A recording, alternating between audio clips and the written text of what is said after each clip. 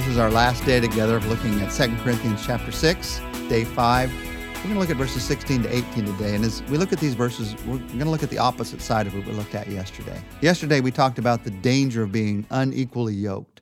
Today, we talk about the blessing of walking with God. At the beginning of yesterday, we talked about the fact that impurity leads to an erosion of purpose. But the opposite is true. Purity leads to an explosion of purpose in your life.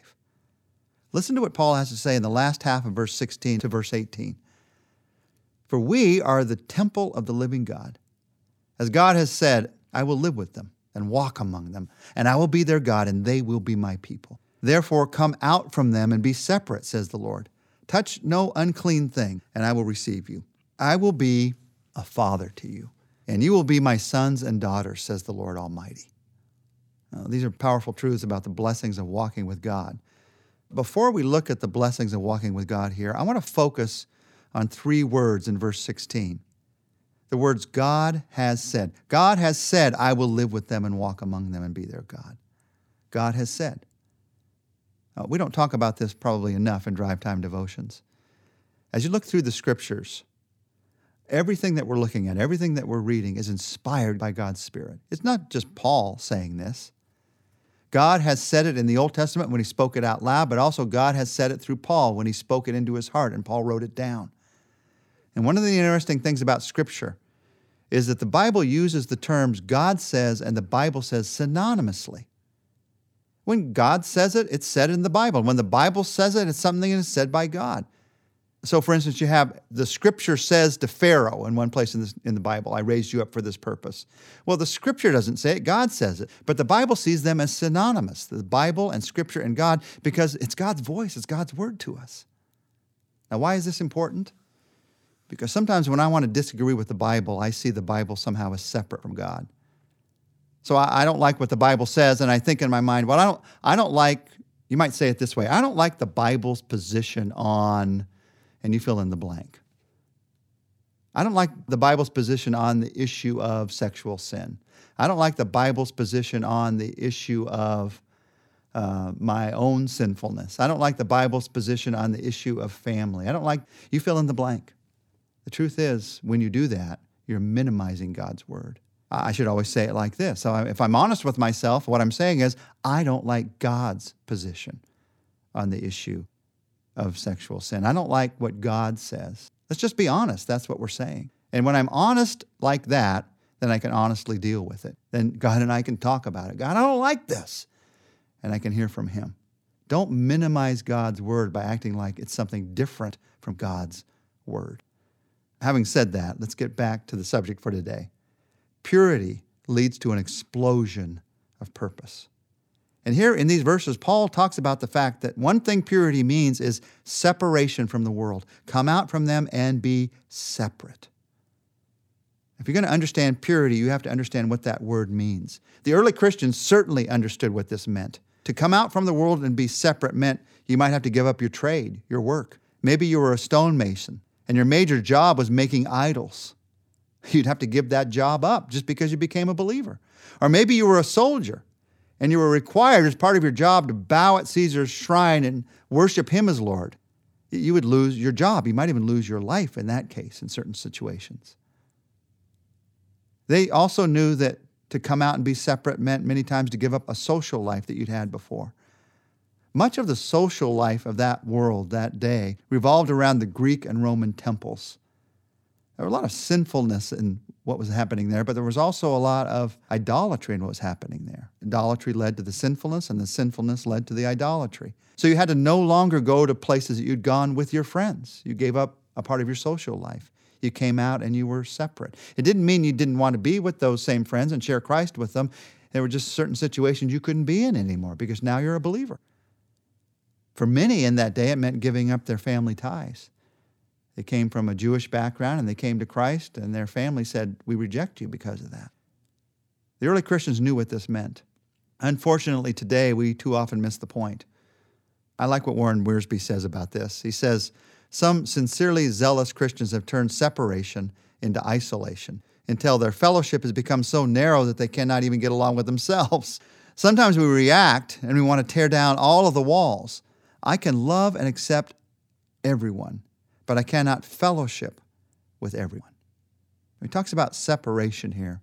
You need to realize that separation is not just a negative act of departure from something. It's also a positive act of dedication to something. Because you're dedicated to something new, you're going in a different direction of life. And that's what creates the separation.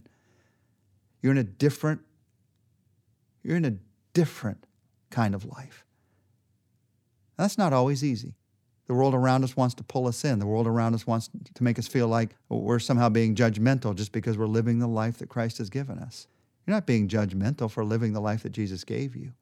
But it makes people feel that way because they're under conviction. They see your life and they realize, I could have that life too, but I don't want it. I want to keep it going on in my sin. So they feel judged, when the truth of the matter is, you're just living the life Jesus gave you. In a world where sometimes it's hard to come out and be separate, where it's just easier to go along to get along with the world, there are 3 motivations for separation in these verses. Motivation number 1, you're a temple of the living God. It's the motivation of who you are. God's Spirit lives in your life. So this isn't just a matter of you walking through life as someone who knows about Jesus, who knows about God's Spirit. You are the temple of God walking through this world. That's a motivation to live in a different way. A second motivation to live in a different way. God lives with us and He walks with us. God's Spirit is in you.